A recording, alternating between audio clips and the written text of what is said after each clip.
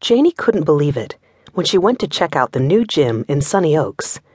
It was called Blue and was owned by a luxury hotel chain from Florida. The entire place had been designed to be as comfortable and luxurious as one of their hotels. The company had started to move out of Florida and open new locations in New York, Washington, D.C., Philadelphia, and Boston. The only reason they were in Sunny Oaks was because the owner of the company was from there and had inherited a building from his parents.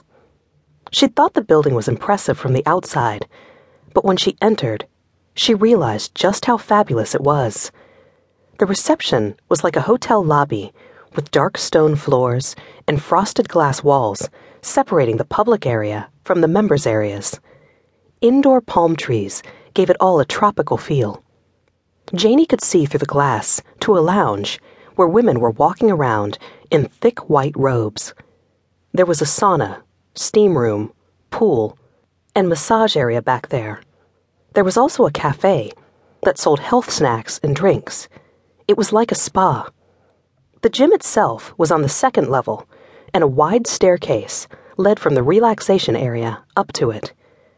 There was a girl at a desk, dressed as if for an office, and Janie went up to her and asked if they were accepting new member applications. The girl smiled and said, "Of course." She handed Janie a booklet with a soft leather binding. "How much is it?" "We're brand new," the girl said. "So there's an introductory rate, $600 a month." Wow, isn't that kind of steep for a gym? The normal price is $1,200. To get the discounted rate, you have to join this month. $1,200 a month? In Albany? How do people afford it? Well, first of all, you get a lot more than a gym membership here. There's a relaxation spa, hydrotherapy treatments, massage and beauty treatments, personal training, and style consulting. It's all included in the membership. Sounds nice. It is. The girl raised an eyebrow and looked around the place, as if she wished she were a member herself. Plus, it's a real networking center. Everyone who's anyone around here, especially if she's a woman, will be a member. Once the word spreads, it's going to be the place to be. State senators, judges, important wives, this is where they'll rub shoulders. My husband would kill me if I signed up for $600 a month, Janie said. The girl nodded understandingly. Janie gave a wistful look around before leaving. "I guess I'll just have to dream about it."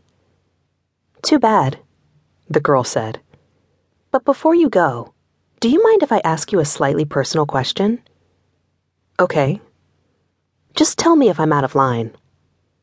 Janie was beginning to wonder what on earth this young girl was going to ask her. She nodded. "You said you're married," the girl said. "That's correct." "Well, does your husband have any memberships?" Janie smiled. It was the perfect sales tactic. "Actually, he's about to join the Sunny Oaks Golf Club, also for networking." The girl said. She typed something into her computer and pulled up the golf club's website. "Did you know membership at the golf club starts at $10,000 a year?" "I did, actually," Janie said. "And all that gets you is golf and a clubhouse.